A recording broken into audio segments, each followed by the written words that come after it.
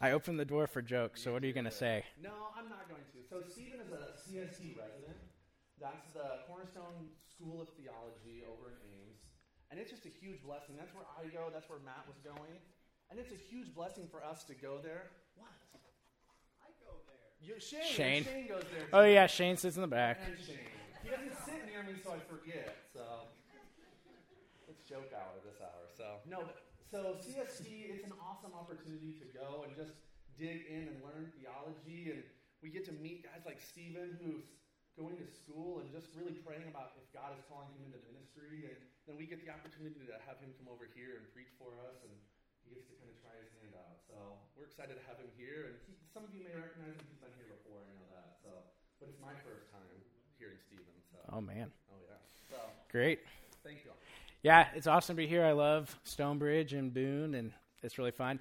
The last time we were here, I didn't have a baby, but this time I do. So that's awesome. That's a big life update as baby Isla is here. So she's in the back. If Natalie jumps out in the middle of the sermon, it's the baby, I hope, not me. But no, it's great to be here. Like Joey was saying, I'm over in Ames working with freshmen, doing the School of Theology. So my shirt is a little wet today because my prescription deodorant hasn't kicked in. No, I'm kidding. We had baptisms over in Ames, and I ran over and saw one of our students get baptized, and he's like this bear of a man and gave me this big hug. So my joy tank is full, even if Matt said that you shouldn't have invited friends to hear me today, but that's next week, I suppose. Did you even tell people to invite people for this week? No? Okay. At least I got the third graders. What's up? Okay. We're going to be in 1 Corinthians 6, 1 through 11, journeying through this letter that Paul wrote to a church called the church in Corinth. And here's the point that we're going to see today. The question that we're going to wrestle with is, are the trivial things in your life more important than the eternal things? Are the trivial things more important to you than eternal things?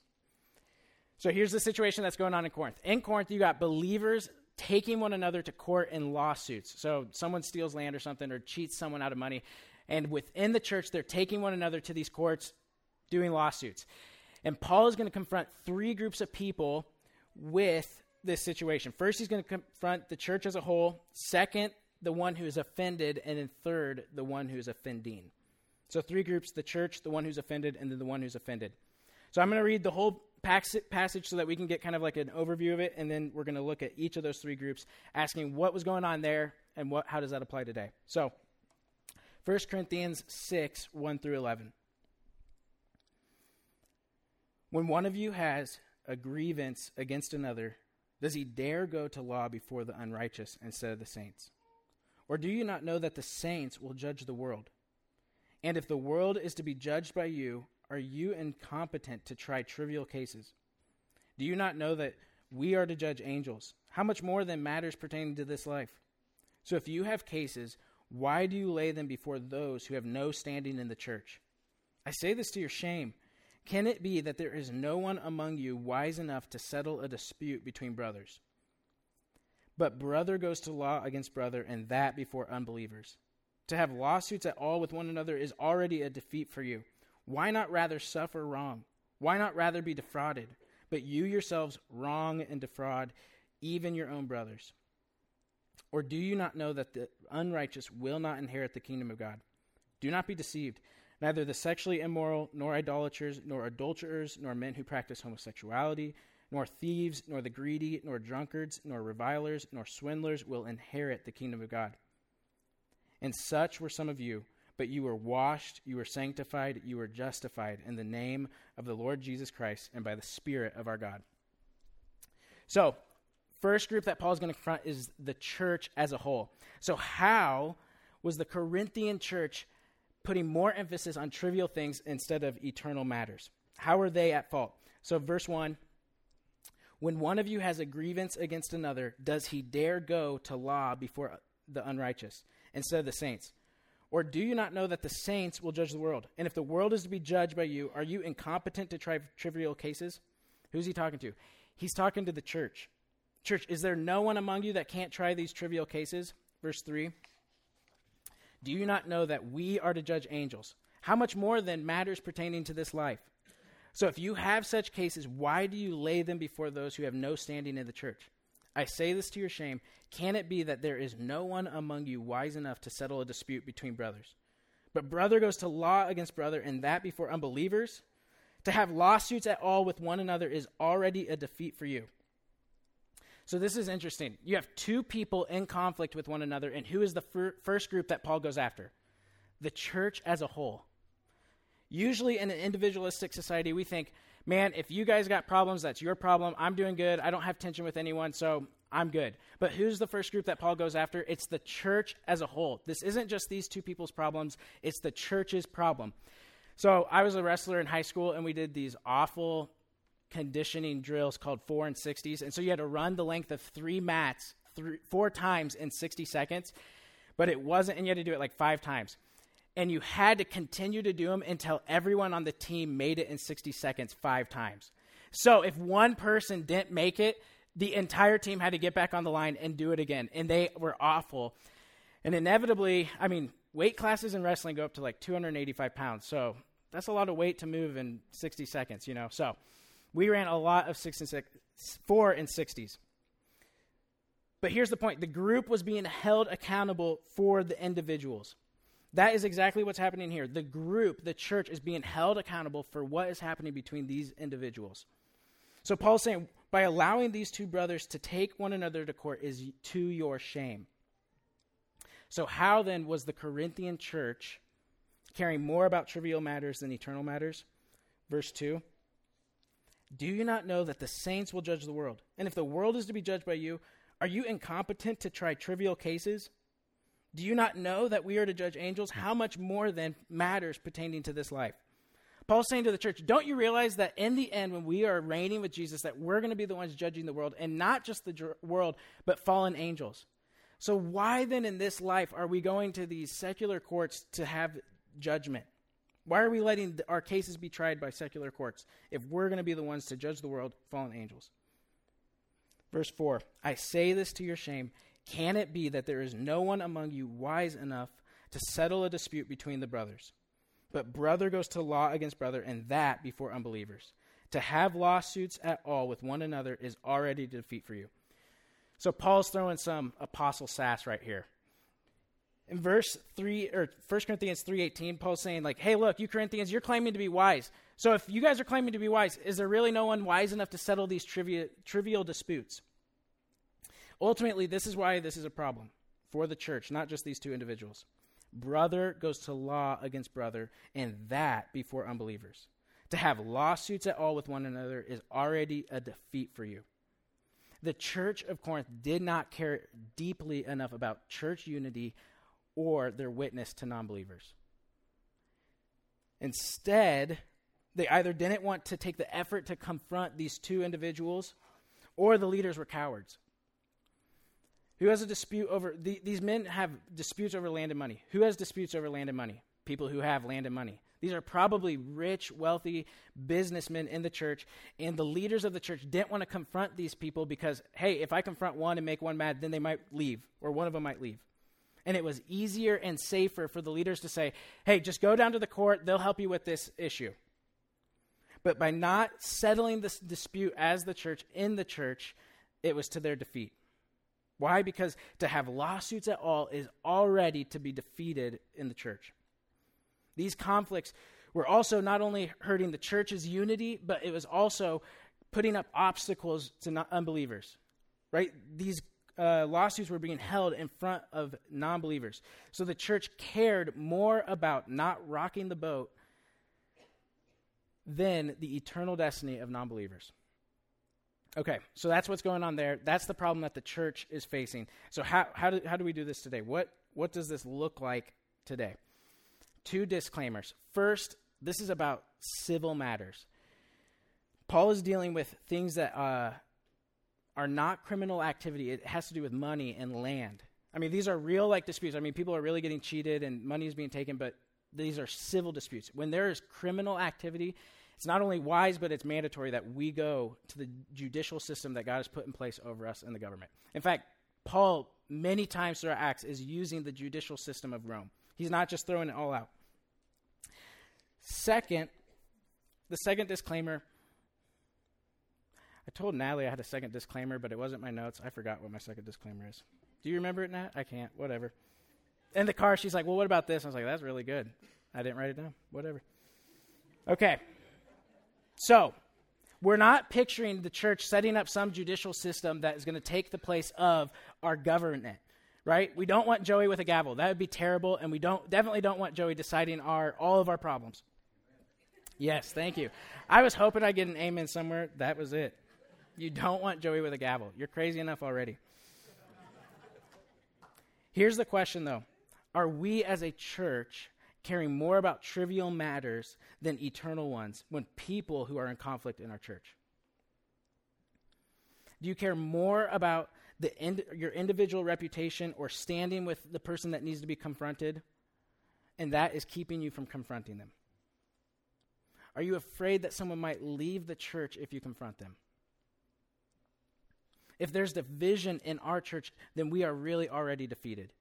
We have to take seriously conflict and division in our church. Do we as a church ignore tension when we see it, hoping it's just going to resolve itself because that's safer and easier? We have to care much, much more about the unity of our church and our witness to Boone, our witness to non-believers. And listen, it's going to take a lot of energy, a lot of time. Jumping into conflict is always messy and it's always hard. It will always cost something. It will cost time. It will cost energy. But if we don't handle it, we are already defeated, both as a church and just our fellowship, our unity, and our witness to the non-believers.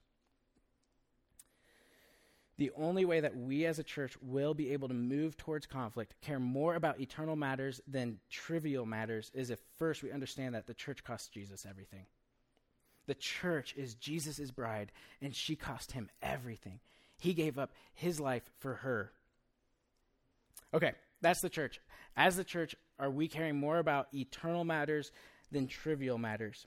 Now, Paul's going to turn and address both of these two individuals, the offender and the one who has been offended. So, second, the one who is offended. Verse 7. To have lawsuits at all with one another is already a defeat for you. Why not rather suffer wrong? Why not rather be defrauded? But you yourselves wrong and defraud even your own brothers.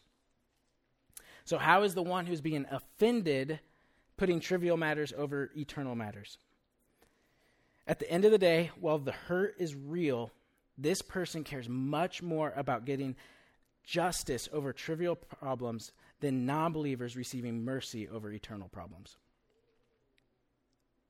What does Paul say to the one who's offended? Why not rather suffer wrong? If someone stole money or profit was lost or you were cheated or there's a land disagreement between the two of you, why not rather be wronged? Okay, that's unexpected. Usually we think, okay, this church sends a letter to Paul and says, hey, we have this problem. Someone's cheating someone out of land.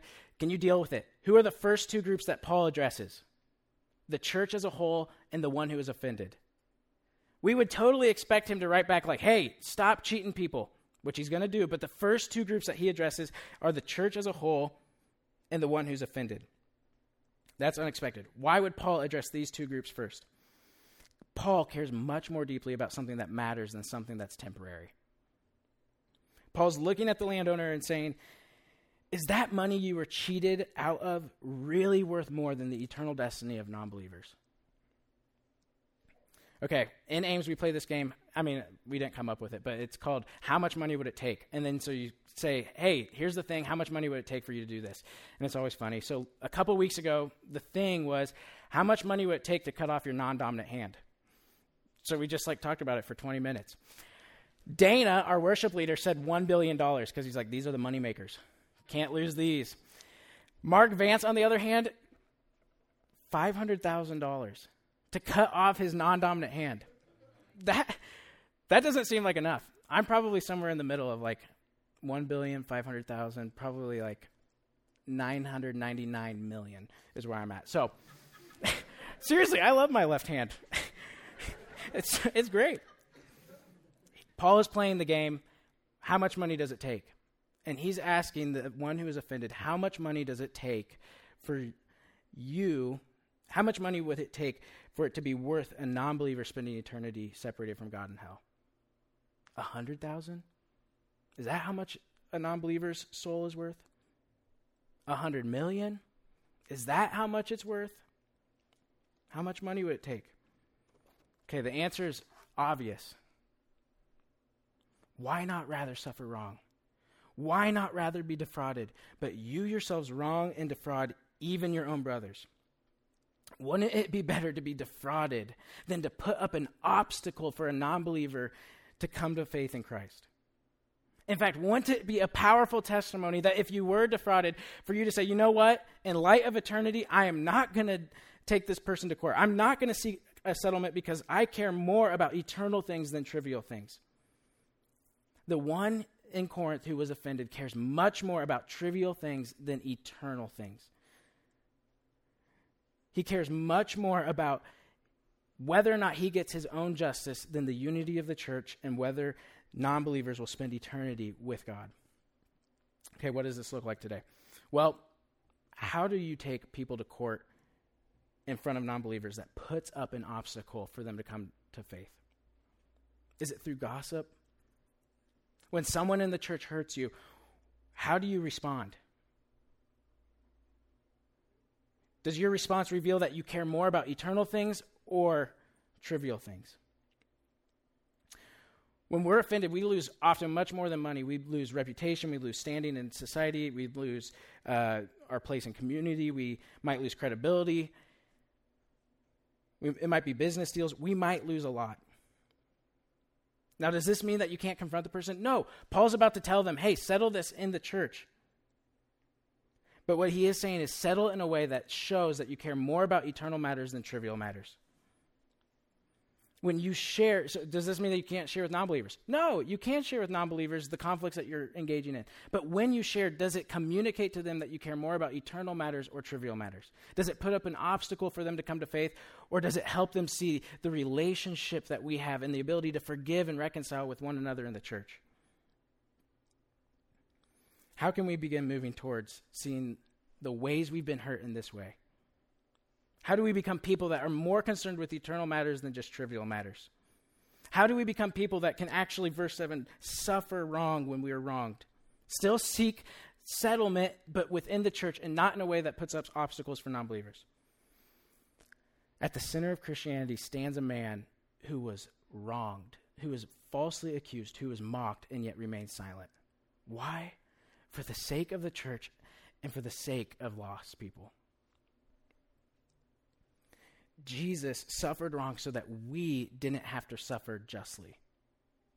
Jesus was falsely accused and yet for our sake said nothing and went to the cross. Why? So that we didn't have to suffer justly. What do I mean by suffer justly? Ultimately, God could take all of us to court and we would stand absolutely guilty before him. The verdict would be clear. We deserve to suffer for our guilt before God, our rebellion before God. It would be just for God to punish us, but because of his great love for us, Jesus came and suffered our punishment so that we could get his reward. He took our bill of sin so that we could get his bill of obedience. Only when we realize that we're rich beyond dreams with heavenly riches will we be able to see the ways that we've been hurt with an eternal perspective. Okay, that's the second group, the one who is offended. So we've seen Paul confront the church, and now the one who's offended. Now Paul is going to turn to the one who is offending. So, third, the one who is the offender. How is the offender caring more about trivial matters than eternal things? Verse 9. Do you not know that the unrighteous will not inherit the kingdom of God? Do not be deceived. Neither the sexually immoral, nor idolaters, nor adulterers, nor men who practice homosexuality, nor thieves, nor the greedy, nor drunkards, nor revilers, nor swindlers will inherit the kingdom of God. And such were some of you. But you were washed, you were sanctified, you were justified in the name of the Lord Jesus Christ by the Spirit of our God. So, the you at the beginning of the passage was you all, right? Y'all, the church. The you in the middle of the passage was you, the one who's been offended, and now the you in verse 9 switches to the one who is doing the offending. How is the offender caring more about trivial matters than eternal things? Okay, so this dispute is between two believers. And Paul is saying to a believer, you are really cheating your brother. Are you really cheating your brother out of land and money? Verse 9, do you not know that the unrighteous will not inherit the kingdom of God? You're doing the very thing that you were saved from.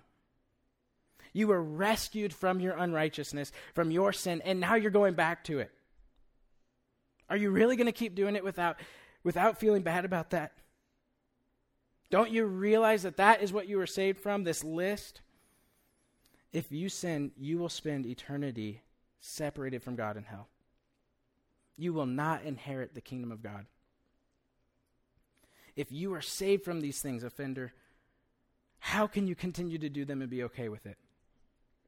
So how is the offender caring more about trivial matters than the eternal ones? By cheating someone in a business deal, what does the offender reveal? He reveals what he truly desires: money. Look at the list of sins again. Do not be deceived, neither the sexually immoral, the idolaters, nor adulterers, nor men who practice homosexuality, nor thieves, nor the greedy, nor drunkards, nor revilers, nor swindlers will inherit the kingdom of God. Saul Rexius, the director over in Ames, covered this passage a couple months ago, and he pointed out that of the list of sins, there is one sin that is the common root of all of them: idolatry. Idolatry is worshiping something else as God. At the root of each of these sins is idolatry. Saying something else is more valuable to me than God. Something else is more precious to me than God. Centering your life around something other than God. We know the truth in our minds, like this believer did, but functionally, we are saying that this is what I'm living for. This other God is what I'm living for.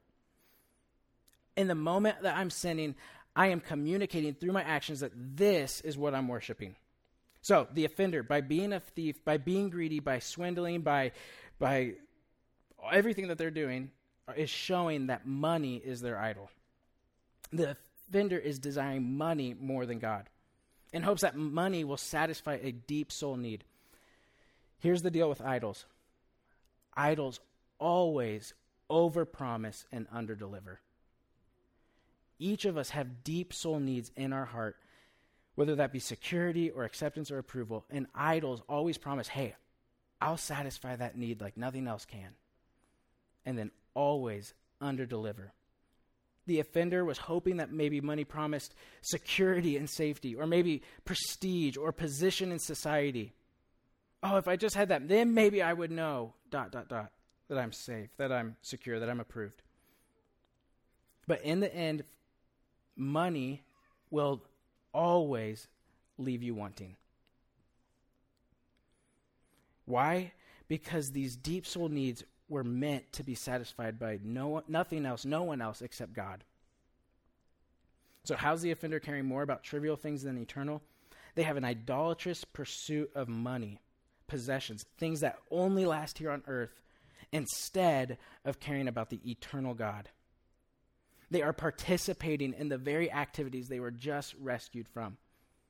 They are jumping back into the river they were just saved out of. Okay, what do we do with this? 3 things. First, we have to realize that there's a God, and that because of sin, we stand condemned by that God. Verse 9. Do you not know that the unrighteous will not inherit the kingdom of God? Do not be deceived, neither the sexually immoral, nor idolaters, nor adulterers, nor men who practice homosexuality, nor thieves, nor the greedy, nor drunkards, nor revilers, nor swindlers will inherit the kingdom of God. The unrighteous will not inherit the kingdom of God. There is a God, and he requires perfect obedience. That is his standard. To enter into his presence, to be saved, you have to have perfect obedience. Anyone who participates even in one thing on this list, even just once, stands guilty before God. Now you're like, wait. That's intense. That seems like a really high standard. How can that be? Okay, I was a part of a moped gang. Honestly, I was. I had 2 mopeds, the purple ape hanger and the black mamba. Great mopeds.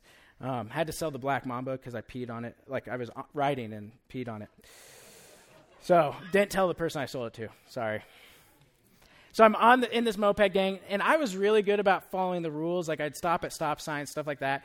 And besides, like, the 5 tickets I've gotten, 2 of them were in one day. There was, like, a cop, like, cam, like, video, and I didn't see it and went past it twice.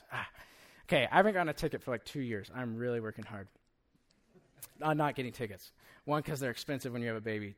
2, I really want to honor our judicial system. So I'm on this moped, and it's 2 a.m. on the purple ape hanger. It didn't actually have ape hanger, like the handlebars that hang, but it was cool. It's 2 a.m. and I'm riding, and I had this way of, like, driving where I could, like, move the steering wheel a bunch when I'm riding, like, a motorcycle or something, and I don't have to put my feet down, which I really like, because then you can just keep going, and it's great. So I came up on this stop sign, 2 a.m. I haven't seen a car for, like, minutes, and just minutes, not, like, hours, just a few minutes I haven't seen a car. Get to the stop sign and, like, do my little wiggle thing, look both ways, and then just keep going, and there's a cop sitting there. So he pulls me over, and he comes up, approaches me. He's like, "You ran that stop sign?" And I was like, "Yeah. I mean, it was a roll through. I didn't put my feet down, but yeah, I ran the stop sign." And he's like, "Well, I have to write you a ticket." I was like, wait. That was the first stop sign I've ever ran. Come on. My perfect record of obedience, except for this one time. Come on. No, I didn't actually say that. But that is what thinking, "What do you mean my good doesn't outweigh my bad?" represents. A judge is not just if a murderer comes into the courtroom and he says, "You're guilty of murder." And he says, "But look at all the people that I've interacted with that I haven't killed. Come on, let me off this once." No. If you sin once, you are guilty. We have an infinite God, and therefore sin against an infinite God requires an infinite payment. The unrighteous will not inherit the kingdom of God. You have to have a perfect record of obedience to go into God's presence. Now, that immediately means that all of us are guilty. There is not one person in this room that could ever stand up to that standard of obedience. That's the first thing that we have to realize. The unrighteous, which is all of us, will not inherit the kingdom of God. But here's the second thing that we have to realize. We have to realize that there is hope. Verse 11. Such were some of you. That's powerful. I just want to stop there. This list, such were some of you. But you were washed, you were sanctified, you were justified in the name of the Lord Jesus Christ and by the Spirit of our God. Here's our hope. Through Jesus Christ and the Holy Spirit, we have been washed and cleansed of our filth before God and now can be saved. It was all Jesus, completely by his grace. We were covered in head to toe in filth, and Jesus and the Spirit washed us and sanctified us and justified us. Such were some of you. Jesus' grace is more powerful than any of your sin. There is not a single sin that you could commit that Jesus' grace is not more powerful. There is nothing in your life that God's grace could not save you from. Such were some of you. We were all in that list.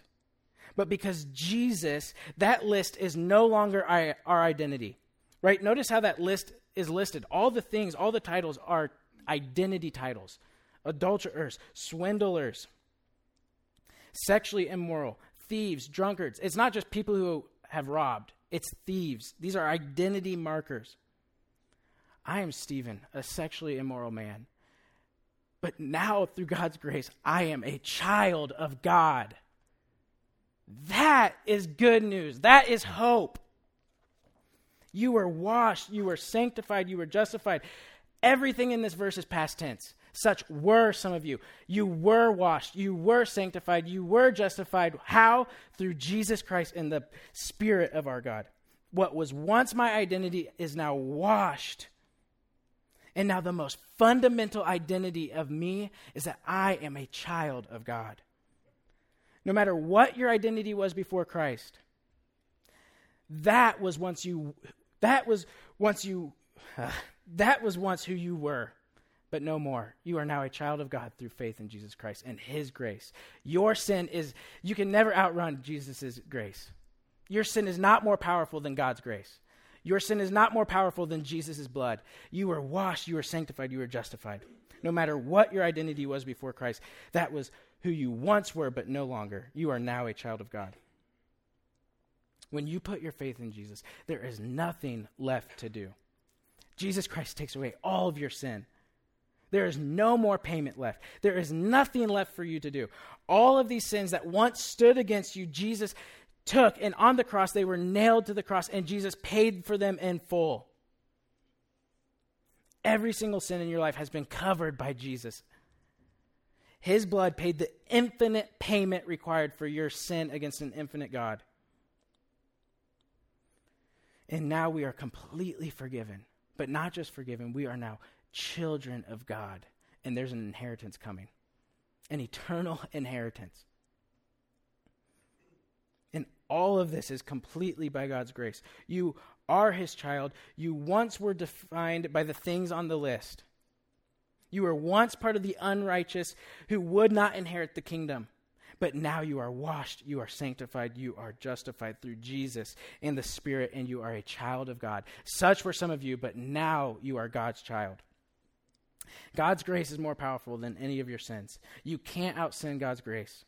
There is absolutely nothing that you could do that God's grace cannot forgive. Such were some of you. We all were guilty before God, but through faith in Christ, there is nothing left for us to do, but with empty hands come and say, oh, Jesus, you are good. You saved me. Thank you. There's this awesome story in the Old Testament of the high priest named Joshua, and he comes into God's presence after this long procedure, like in the Old Testament, he was the Jewish high priest, of washing, getting ceremonially ready to go into God's presence. And when he enters into God's presence, he is still covered head to toe in filth. And you're like, what? Read Leviticus, this whole ceremonially cleaning thing, and then in Zechariah 3, Joshua comes in, and after all of his work, he is still covered head to toe in filth. And the hope in that story is that God says, okay, now you, angel, go and put a clean turban on him. Go and put a clean robe on him. Wash him. Guys, that's the picture that we have. We are people who have no ability to clean ourselves to go into God's presence, but he, through Jesus and the power of the Spirit, has washed us and sanctified us and justified us. And now there is nothing left for us to do. God's grace has done everything to save you. Thinking that there's still something left for you to do is like taking an oar onto a cruise ship. All right, Captain, how can I help? I'm ready to help. It's done. You're on the ship. God's grace does everything. He completely saved you through Jesus. There is nothing left for you to do.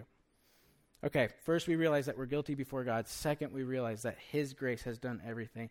Third, the transformation that occurs in our life. What was the offender's problem?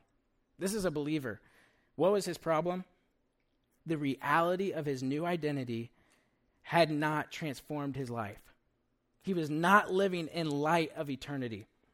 There's a pastor named Tim Keller, and he says that the truths of the gospel can't just remain truths. If they are truly grasped, fully understood, they will change our lives.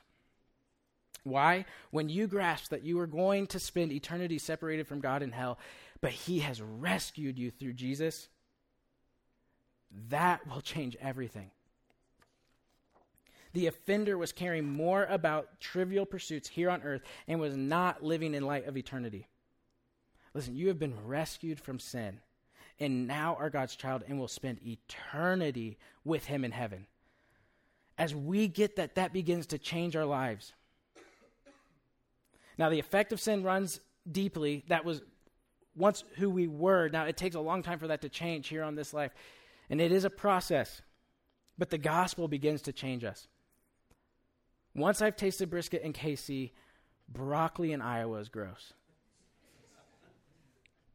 That's great. I gotta laugh. When you know that there's stored up for you eternal riches that will never fade and never be ruined and the moth will never destroy, our riches here just begin to look like monopoly money.